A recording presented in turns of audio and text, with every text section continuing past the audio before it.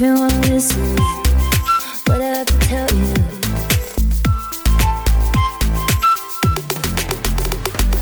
If you wanna listen, what I have to tell you. If you wanna listen. Welcome to Everybody Hates Me. Let's talk about stigma, a podcast hosted by Dr. Carmen Logie. She's a Canada Research Chair in Global Health Equity and Social Justice with Marginalized Populations and an Associate Professor at the University of Toronto's Factor in Wintosh Faculty of Social Work. Every week, the show features amazing speakers from around the world talking about stigma from research, lived experiences, and activism perspectives. Why should we care about stigma? What can we do about it? Thank you for tuning in. Let's start the show. Listeners, I am thrilled and excited to introduce our wonderful and fantastic guest today, Dr. Bernice Pescosolido. She is a distinguished professor of sociology at Indiana University and a director of the Indiana Consortium for Mental Health Services Research. She has done so much research in the field of stigma, particularly around mental health stigma, both in the United States and internationally in dozens of countries, and she also is an expert in suicide research. Welcome. Thank you so much for joining us. Well, thank you, Carmen. It's just great to be here and to see you, even if it's only virtually.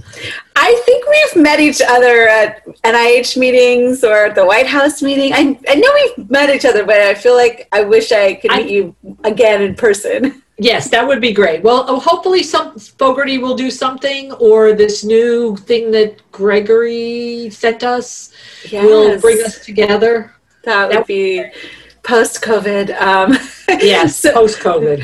So I want to know, if I'm in an elevator with you, imagine we're wearing masks or it's pre-COVID, and I asked you, we're going up a couple of floors. Please tell me about your work that you do around stigma, around mental health. How do you describe that? Well, usually what I say is that, I'm really interested in the multiple hits that people who have mental health problems face. We all know that there are issues in trying to find the right treatments for mental illness and mental health, but that's not what I do. What I do is try to understand something that's equally damaging to people who face those illnesses, and that's the prejudice and discrimination that they face, or their family faces, or even people who work in psychiatry face, when they tell them that this is either what they have or what they do, and people kind of back away from them a little bit. Or in the long run, exclude them from activities or other things that are really critical to people's well-being. I'm so happy we have you here to learn from today. I'm going to ask you another question. Okay. You're in Indiana. Yes, I am. I have never been to Indiana. I don't even know where it is on the map. I'm from Canada, so I'm probably excused a little bit, but I really need to figure out where exactly you are. But I'm going to show up at your house with my time machine right now. Okay. And in my time machine, there's room for physical distancing. There's two separate little places in the time machine. Plexiglass. Yeah, there's a plexiglass in the time machine. And I'm going to say, take me back to the time and place where you decided, I want to start thinking about stigma around mental health. Yeah. Where would we go? We would go back to about 1994. And I had been doing, my research really is, I'm a social network person, network scientist, and I've really been interested in social action. Why do humans behave the way they do? And for me, the really critical point was, how do people respond to the onset of illness, right? And I had been studying pathways to care. And I was really reacting to the dominant models of the time that said that when people get sick, they do a cost-benefit analysis of whether or not they have insurance, whether or not, they can take the time off, how they feel. And those are very nice, clean, well-developed models. And they fit nicely with survey research, and they fit nicely with multivariate regression models. And I actually cut my teeth on those models, and that's how I got into this. But after a while, I started saying to myself, I don't know anybody who makes their healthcare decisions that way. There's nothing that interferes with cognitive processing more than illness, and certainly nothing more than mental illness, right? And so I started thinking about, as a sociologist, the idea that really what's going on is people bounce off one another and travel pathways to care. And thinking about not individualistic approaches, but really a social network or community embedded approach to understanding pathways to care. Why is it that it takes individuals 5 to 10 years from the time they start experiencing mental health symptoms to getting into treatment, right?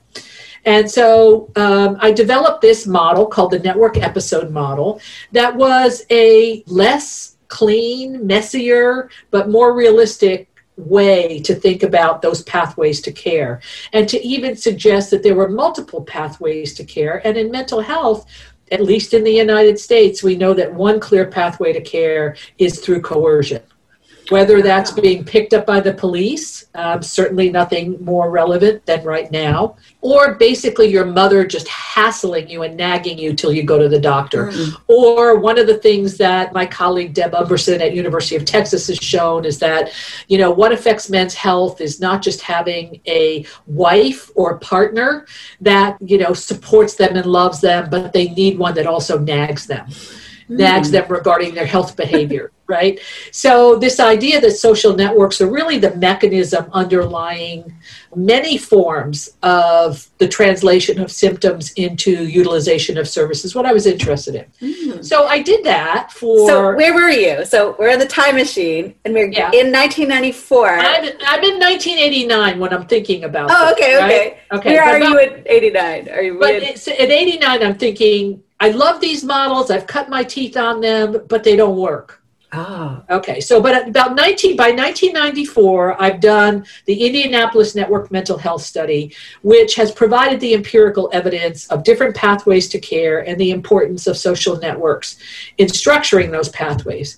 But then I start thinking to myself, and this is why I picked 1994, I start thinking to myself, but what the heck is in those networks? Like, what are people saying? And as a classically trained medical sociologist, I immediately go to Erving Goffman and stigma, right? And so I say to myself, well, what do we know about stigma at this point in time? And I look at the literature, and there's just nothing. I mean, there's a lot, but it's very early on, around the time that labeling theory was developed and Goffman was talking about asylums and stigma. But I'm thinking to myself, well, in classic, maybe female academic fashion, maybe I'm missing something. So I say to myself, well, I'm a network person. I'm going to call the person who is the most knowledgeable about stigma in the United States. So I call Bruce Link at Columbia University. And I go, Bruce, this is like a stupid question, but I'm trying to find what we know about the stigma of mental illness now.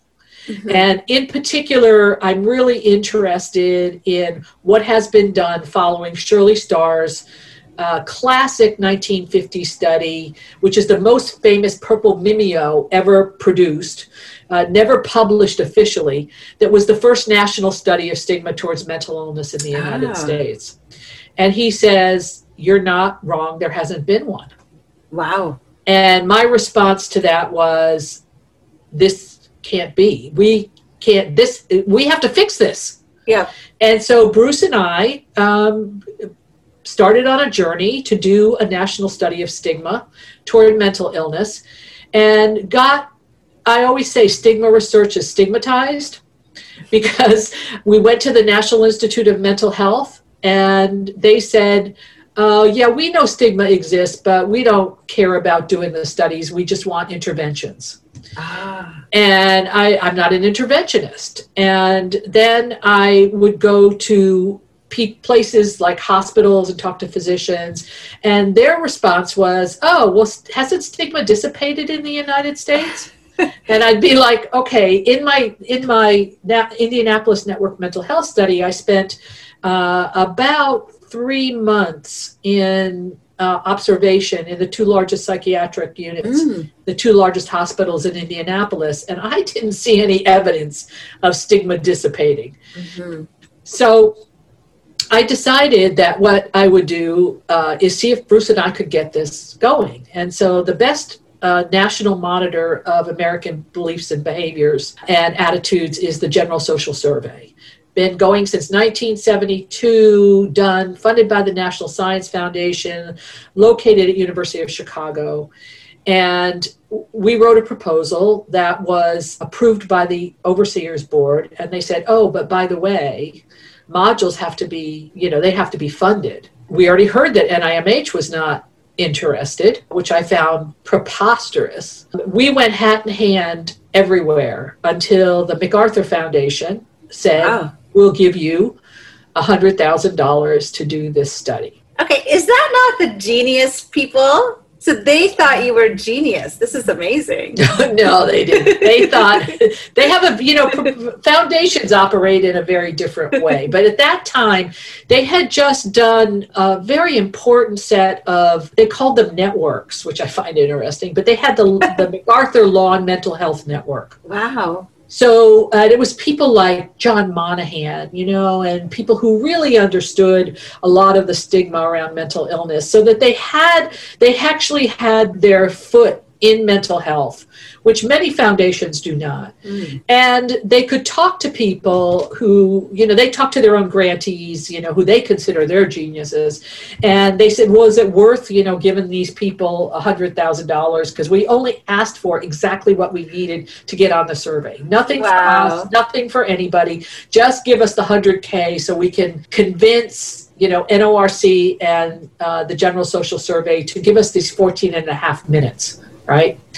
So they finally did. And I know that they called people, that you and I would know as a mental health researcher, and said, are these people any good? Right? So we got the 100,000. And then the next barrier was that what we proposed to the General Social Survey was going past the standard methodology. The standard methodology, and Bruce really had done so much of this work, was a standard, either social distance measure, or he had developed this really sophisticated response to mental illness scale. And I was just not happy with that. And the reason I wasn't happy with it was because I had 2 problems. The first problem was I am a mental health services researcher. And when you say to people, would you allow somebody with mental illness to marry into your family, right? The first problem is that you don't know what the referent that they hold in their head is about mental illness. Are they thinking about the kid down the street with ADHD? Are they thinking about, their depressed coworker? Are they thinking about the homicidal maniac in many movies? So I wanted to move away from mental illness as the category. And then as a health services researcher, when you ask that question, you've stripped the study out of the possibility of understanding whether or not people recognize these conditions in the community. And that's really critical to understanding stigma.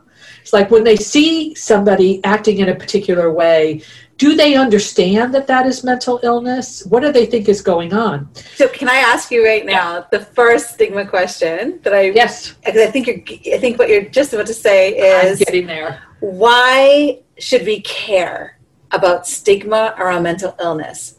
Should we just be caring about the mental illness, or caring about, I don't know, something else? What's the big deal? So you're saying that, do these people in a community know do that these people in the community, what do we know about mental health literacy? Literally would be the technical way to say that. But do people problem recognize? Do they know what's going on? That I think is a really important question, because, the major tagline since World War II, at least in the States, had been, if people understand that these are mental illnesses like diabetes or cancer, then the stigma will fall away. And I think that that's what a lot of people believed in the medical field. that Americans really were getting more knowledgeable, and therefore stigma would dissipate. But I didn't believe that. And the other thing was that the research on the effects of stigma, I mean, so the Surgeon General in the United States finally did a Surgeon General's report on mental illness in 1999, which to me is an unobtrusive measure of stigma, because the first Surgeon General's report was in the 60s on heart disease. Wow. Right? It took them that long to get to mental illness. And what they say in the Surgeon General's report is that stigma is the foremost obstacle to recovery. And that the studies had shown, and people had said in their own words, that fighting the stigma was as damaging, if not more, than fighting the diseases themselves. So it matters because it's getting in the way of people getting treatment for their mental health. And you're saying it's also getting in the way of us doing research on mental health. Like it's even a barrier to getting information. It's also a barrier to them being welcomed back. It's not like, the breast cancer women, they celebrate. Pink is everywhere, right? What people with mental illness face when they come back into the community or they say they've had treatment is rejection. The most damning thing are the studies that showed that people with mental illnesses have life expectancy anywhere from 9 to 16 years less than people who have other illnesses. And a lot of people had evidence that this isn't just about treatments. It's really about the isolation that people face, the rejection that people face in the community that affects their health in the long run. Even the rejection in, studies done of ICUs, intensive care units, where people who needed intensive care were shipped back to the psychiatric unit or shipped from the ER to the psychiatric units because the providers didn't want to deal with people with mental illness. Oh, you have schizophrenia and you have a heart condition? Okay, well, somebody will come visit you in the psychiatric unit. And life expectancy is cut short for people with mental illness. I want to ask you a question because you said that there is this idea that people had information about mental health and they thought, that stigma must be reduced. And you said no. So what I'm kind of getting from you is that the stigma is deeper than just misinformation. Yes. So what is it rooted in? Like, why do we stigmatize people with mental illness? I think, at least in the United States, and the person, that is your colleague, that there's only one chair of stigma in the entire globe. And it's held by Heather Stewart in Canada. I don't know her. Yeah, she's wonderful, and she has this great distinction she makes between, the problems that result from mental health literacy and the problems that result from prejudice and discrimination. And we finally did the study. We were able to do the study in 1996 for the first time, and then. After the Surgeon General's report and a bunch of other things, we actually got funding from the National Institute of Mental Health to do a follow-up in 2006. And we were able to show in that study that while Americans have become much more mental health literate, they could recognize mental health more than they could in 1996. They attribute it to neurobiology and not to bad character or whatever. And yet there was no correlation between their scientific belief and their mental health literacy and how much they stigmatized the people in our study. So what's it rooted in then? I think in the United States it's rooted in fear. Because the fear, America, unlike Canada, has violence, criminalization much more on the front burner than you do in Canada. And our most recent follow-up in 2018 showed that the one place where stigma is getting worse is for people with schizophrenia. They're described meeting criteria for schizophrenia in our study, that stigma has actually gone up significantly. Wow. That's where we've also been able to show that stigma toward depression has been reduced. For the first time in a national study, we're showing, a place that didn't have a national campaign, right? They've shown reductions in England as well, but they've had that 18 million pound campaign Yeah. And they have the Royal, Time to Change, and they've had the Royals coming in with Headstrong. But in the United States, we have seen the first significant drop. And that's not equal across the different mental health challenges. No. So my second question is, what you're saying is also really, I just want to say it's close to my heart, because when I was 19, I moved to Toronto to go to University of Toronto for my undergrad, and I got a job as a support worker in a group home for men diagnosed with schizophrenia released from prison. And I loved it. I had the most amazing experience there. And so I feel like I know all of those people as individuals, and learned how to play chess, even though no one would ever finish a game with me. I use my euchre skills. I'm able to eat a lot of good food, and I really got to know people in a way that I'm not afraid. And I really wish that there was that same level of understanding the full humanity. Exactly. The full humanity. People can still have a sense of humor and life stories and adventures and, all of these different things. I don't know if you've read The Collected Schizophrenias. It's a really wonderful book of poetry by, I'll link it. Send me the link. Yes, send me a link. Yeah. It sounds great. When I first wanted to study this pathway to care stuff, I submitted an application to National Institute of Mental Health, and I said I wanted to study college students. And we can get back to that later if you want. But I wanted to study college students because they had all the characteristics of that could trigger a mental health problem, right? They were leaving home for the first time. Their networks were changing. They were encountering levels of expectation that they had not before. And so it seemed to me to be really good place to study it. They didn't even read my first application, right? And they came back and they said, we love your theory and we love your idea, but college students don't have mental health problems. I was like, what? So now we've gone full circle on that, and we know that that's not true, and that's sort of where my work has sort of been heading recently. But, that's where even the National Institute of Mental Health was in, 1989. They were like, oh, yeah, no, if you want to do this, you have to study people with serious mental illness. And I was like, because as an American growing up in this society, I had all the stigma baggage of everybody else. Mm-hmm. And I had to think long and hard before I resubmitted that study to do a study of people with serious mental illness. And then I had the same experience you did, which is I loved being in those units. And, people were just gracious and lovely, and you could see all the variation in humanity in there, and it's why where stigma interventions have gone is back to Alport's ideas in 1946 of, contact is a very powerful lever of reducing stigma, because if you don't have the contact, you only have the stereotype. But when you know the people, and that's why there's been an emphasis in many advocacy groups of focusing on first-person stories. So that if you can't have, face-to-face contact, you can have virtual contact. And then when you see that person's full humanity, then you realize that this is just like having diabetes or, arthritis or something else, that if we can put more resources into mental health, because we're, according to the global burden of disease, depression alone is second in the global burden. Yeah. But I would say with regard to resources, we're probably second from the bottom.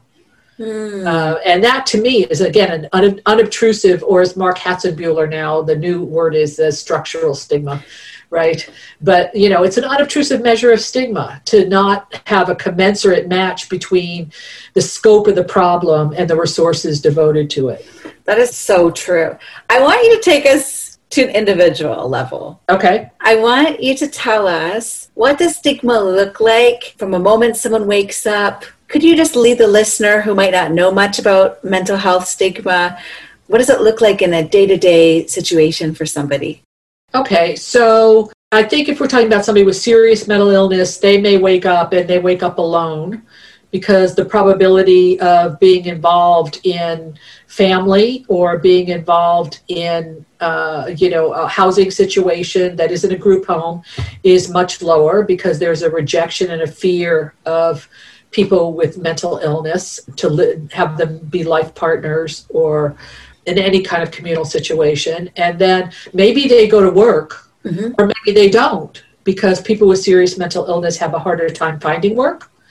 And the other thing is there is clear disincentive in the United States, because if you get SSI, which is a form of public insurance for people who have disabilities, then you can only have a certain amount of income. Mm-hmm. And so Sue Estroff at the University of North Carolina, Chapel Hill, wrote this classic, lovely book called Making It Crazy that shows how hard it is for people to balance getting back on their feet with SSI and then being able to transition off of it. Those two things in the United States sort of butt heads. So if they do go to work, chances are, if it isn't obvious to people and it hasn't been revealed somehow, they probably have never disclosed that they have a serious mental illness. So they're hiding it. They're hiding it, yes, and they hide it because of the stigma. And if they have to then endure people not being sensitive to the issue.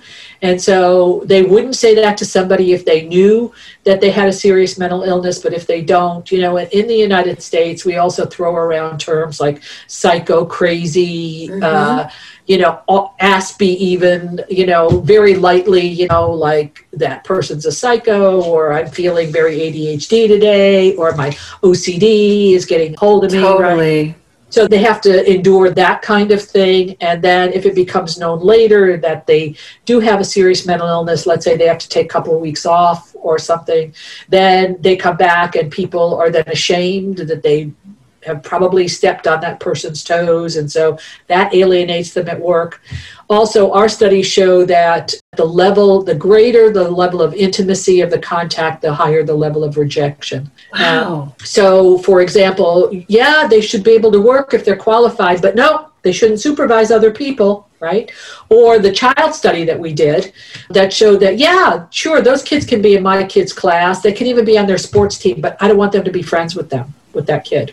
Wow. So there is this gradient of intimacy as well, which again, reverberates in the isolation that people have to deal with. And then again, whether it's disclosed or not disclosed, you've either got the whole problem with, the stress of hiding it, or if it's known, then everybody goes out after work and has a drink. That person may or may not be included. It depends on whether or not there's somebody who is knowledgeable. Mm-hmm. I'll give you an example from my own life of how this can work in terms of stigma. So I have a child of difference, and it's a complicated situation, but when we go to the doctor, to the pediatrician, I don't know if they thought it was Munchausen syndrome by proxy or whether or not they just didn't know anything. But our situation and my son's healthcare changed dramatically when there happened to be a nurse practitioner in the practice who understood this complicated condition called PANDAS, it's about, how behavior spirals out of control when they get a strep infection, right? Oh. It's a very complicated thing and very rare. I don't think it's rare. It's just that people don't know about it. But, I think we were often at arm's length. But when this nurse came in and said, my niece, right, the practice was really accepting and opened up. But that was after our second pediatrician. One day we happened to go to the pediatrician and we went in and just happened to run into my best friend and her son, who was in Joe's class, and their friends. But here's the thing. I'm an Italian from the East Coast, and my son is like 5'5", right? And my friend Donna, her son is a college basketball player. And even at 14 years old, he was like 6'5". So we go in and I see the pediatrician, looks at Eric, looks at my son Joe, looks at Eric, looks at Joe. And when we get into the office, into the meeting, she says, I think I'm going to do a bone scan, right, of your son. And I'm thinking to myself, okay, I've been around the block. I did this research before I had my son. So I was very well prepared to raise a child of difference. But I knew that she was saying that there's something wrong with the way that this mom is raising this child because he shouldn't be so little, right? Wow. So I said, but I now, having now been doing this research for a while, I said, and not even thinking. I said, well, you don't have to do that. I said, you'll find out that, he has delayed development and his bone scan will show you he's about 11 and a half years old in terms of bone growth. And she didn't say anything. She just left the room, and we were there for a long time, and she came back in and she didn't say anything. All of a sudden she started treating us the same. And I said to her, you did the bone scan, didn't you? Like, this is what I'm talking about, Munchausen syndrome by proxy, was kind of like what her hypothesis, I think. Wow. She never said, but I said, you did the bone scan anyway, didn't you? And she said, yeah. And I said, and you found him to be how old? And she said 11 and a half. And I said, this is our last visit. Wow. And we changed pediatricians. So that's the kind of thing that people who aren't armed with all of the stuff that I knew because of my research that had nothing to do with any part of my life until I had my son. I came armed with that. And I also, had the resources to change pediatricians and to do, to have thrown things at my son, that he doesn't think he's different than anybody else. And he's had a really good life. And being in computers, he's just like a big nerd, and everybody loves that now. So, the coincidence of changing culture in which being a nerd is kind of good, right? And having the social class resources to be able to do what was necessary and having the knowledge to understand stigma that changed the trajectory of that child's life.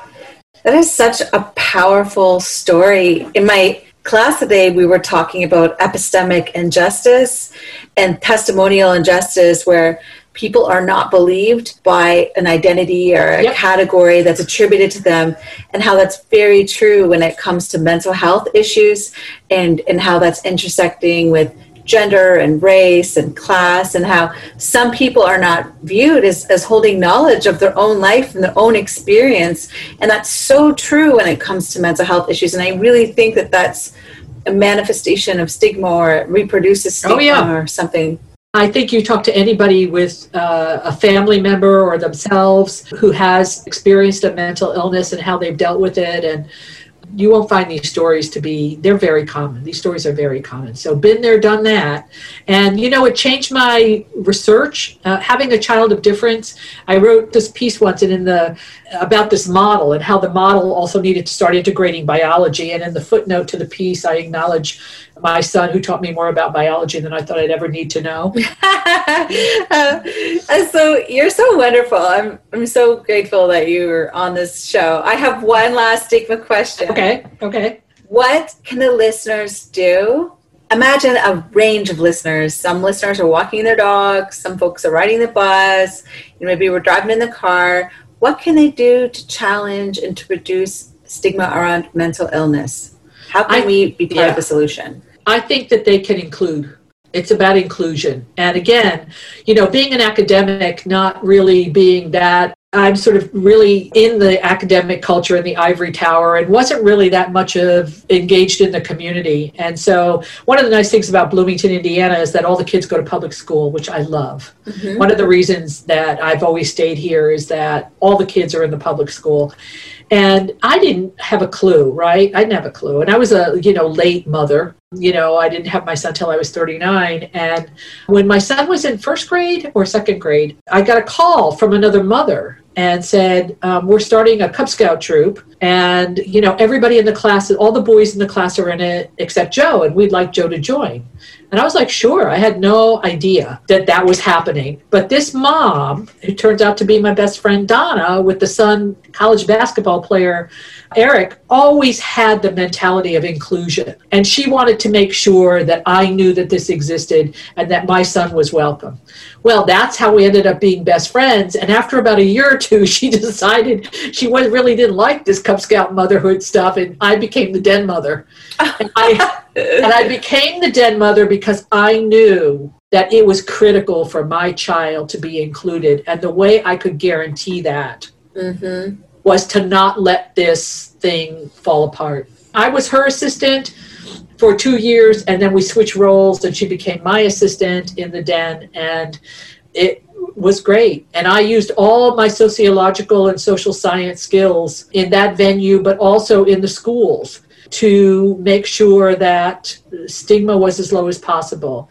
And one of the things that I worry about is when parents say that they don't want their child to be assessed or evaluated because then if they know that the kid is different, that they will exclude him or her. You know what? Kids are sharp. They already know which kids are different. And so you need to not ignore it. You need to take it head on and do what you can as a parent, especially if you have the resources. And if you don't have the resources, step in anyway and make sure that all children are included, even if they have special needs or special quirks or whatever. I think it's really about being inclusive and understanding that the stereotype that we hold in the United States, the stereotype of dangerousness, has been shot down over and over again by the data. And in the U.S. with our, not lately, although knock on wood, our high profile of school shootings, that the National Academy of Sciences report shows that is not the underlying issue with these children. Catherine Newman's book, Rampage, is so clear on that. That was commissioned by the National Academy of Sciences, and it's so clear. It's not that some of the kids weren't troubled. They're all troubled, right? I mean, if you're going to shoot up your school, you've got troubles. But the idea that was lodged in mental illness has just been shot down.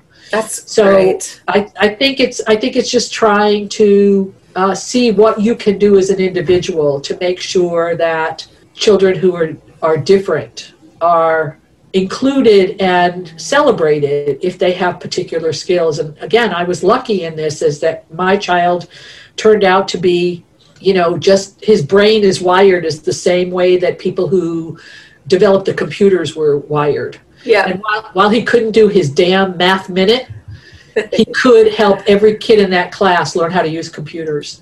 So I think everybody has something to contribute, and if we can focus on that and focus on inclusion and the strengths of diversity and the richness that diversity brings, to life, I think we can find a place for everybody.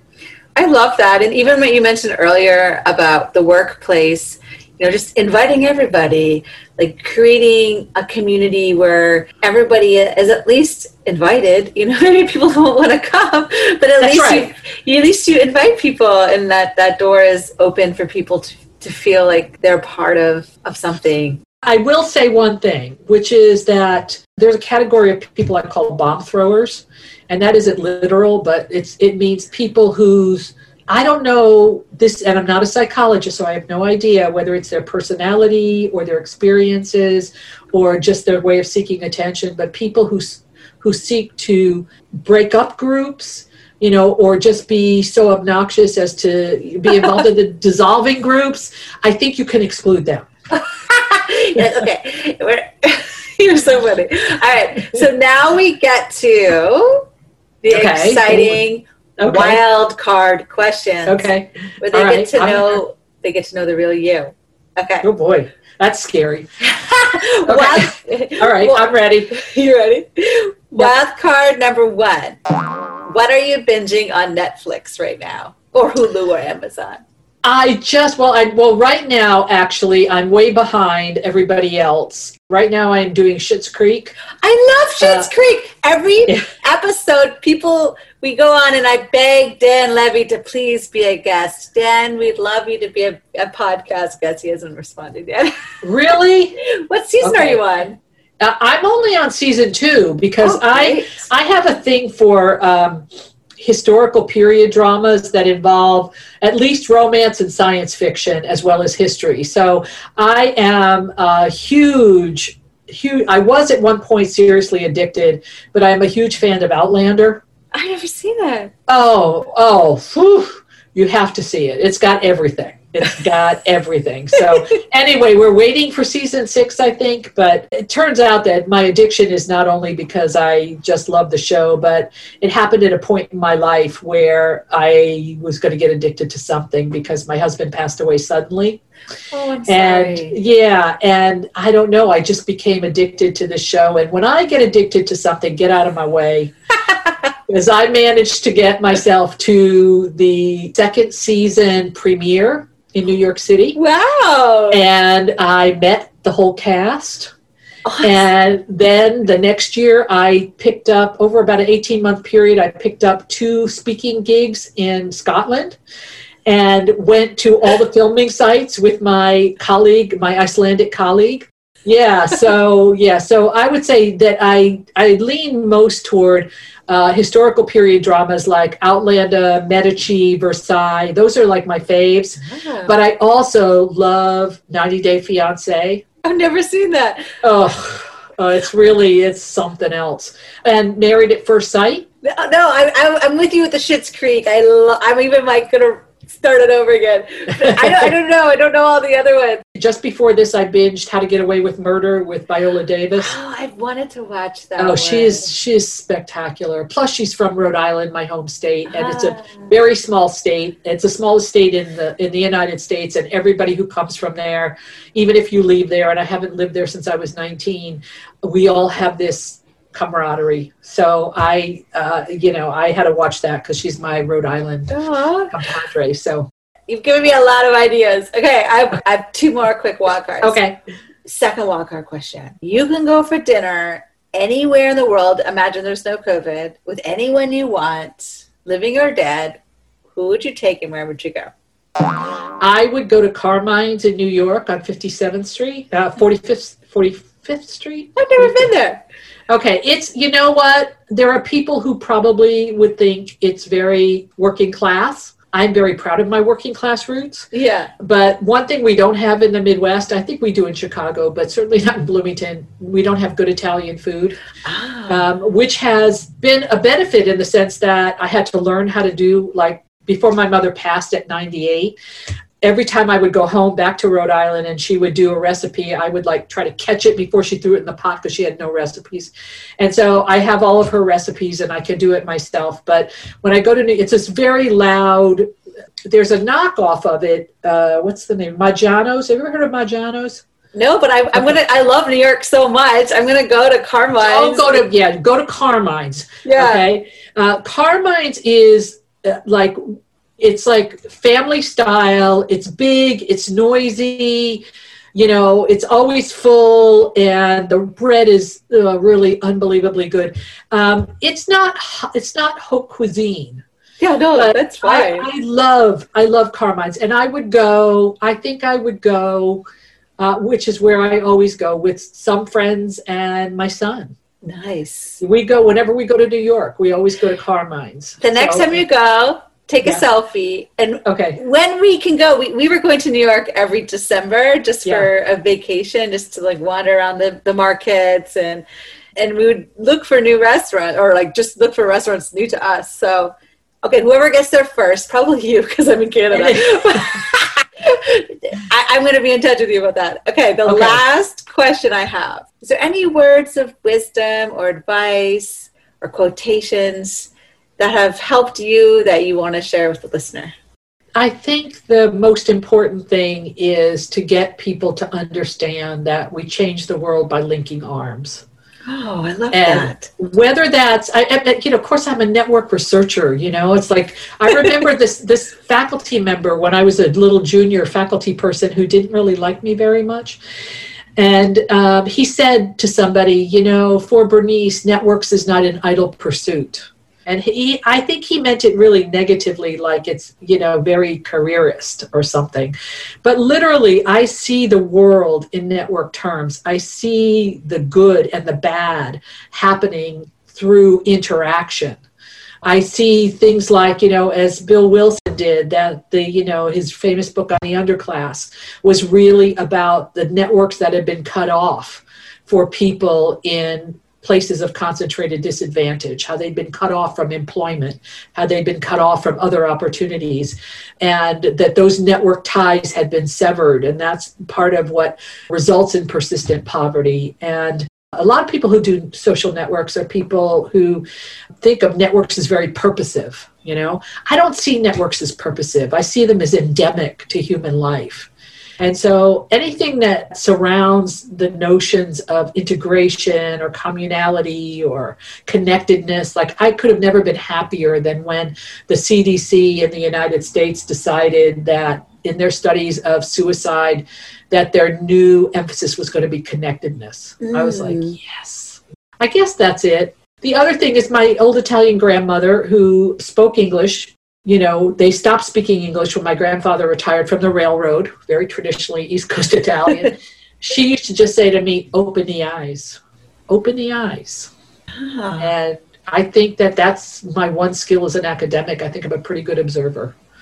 That's amazing. You're so awesome. I don't know about that, but no, I write down these words of wisdom on my whiteboard beside my desk. I was like, this is great. Thank you. You got to do this one with an Italian accent, though. I'm like, oh, I have to listen. There's like YouTubes where you can listen to people from a place say words in the anyways, my mom's from the north of England, so it has a Geordie accent from Newcastle, so we were listening to that, and it was quite fun. Thank you so much. I love what you said. You said we changed the world by linking arms. I'm like, that's so beautiful. Yeah, Margaret Mead once said that, never question that a small group of people can change the world. They always do, but you've got to have your arms linked. You have just been such a fantastic guest. Thank you so much for coming on. Thank you so much for inviting me. And it was such a pleasure to meet you virtually. And I do think we met at the Fogarty Foundation briefly. Yeah, I think it was like in it was in before the BMC medicine issue. Yes, it was Bethesda and outside of DC, right? Yeah, totally. Yeah. Well, we'll meet again. Yes, and I either want to come to you and you're going to cook Italian. Yes. Or we're going to go to New York. We're going to go to Carmine's. Yes. The one thing we didn't get to talk about is, I work with, in my advocacy work or in my Change the World work, I work with Bring Change to Mind, which is an organization founded by Glenn Close. Oh. And so what we'll do is we'll go to Carmine's and then, go see a Broadway play. Oh my gosh, this is amazing. And I'm not saying that you're not ever going to come back on this podcast. We might have you for a round two, the role of, I really think let's talk more about social networks as being the solution, because I really want to learn more from you. Thank you so much. Thank you for inviting me. I've really enjoyed it, and I hope to see you soon. Bye-bye. Thank you for listening to Everybody Hates Me. Let's Talk About Stigma, a podcast hosted by Dr. Carmen Logie. Join us next week for more inspiring and motivating conversations with stigma leaders from around the world.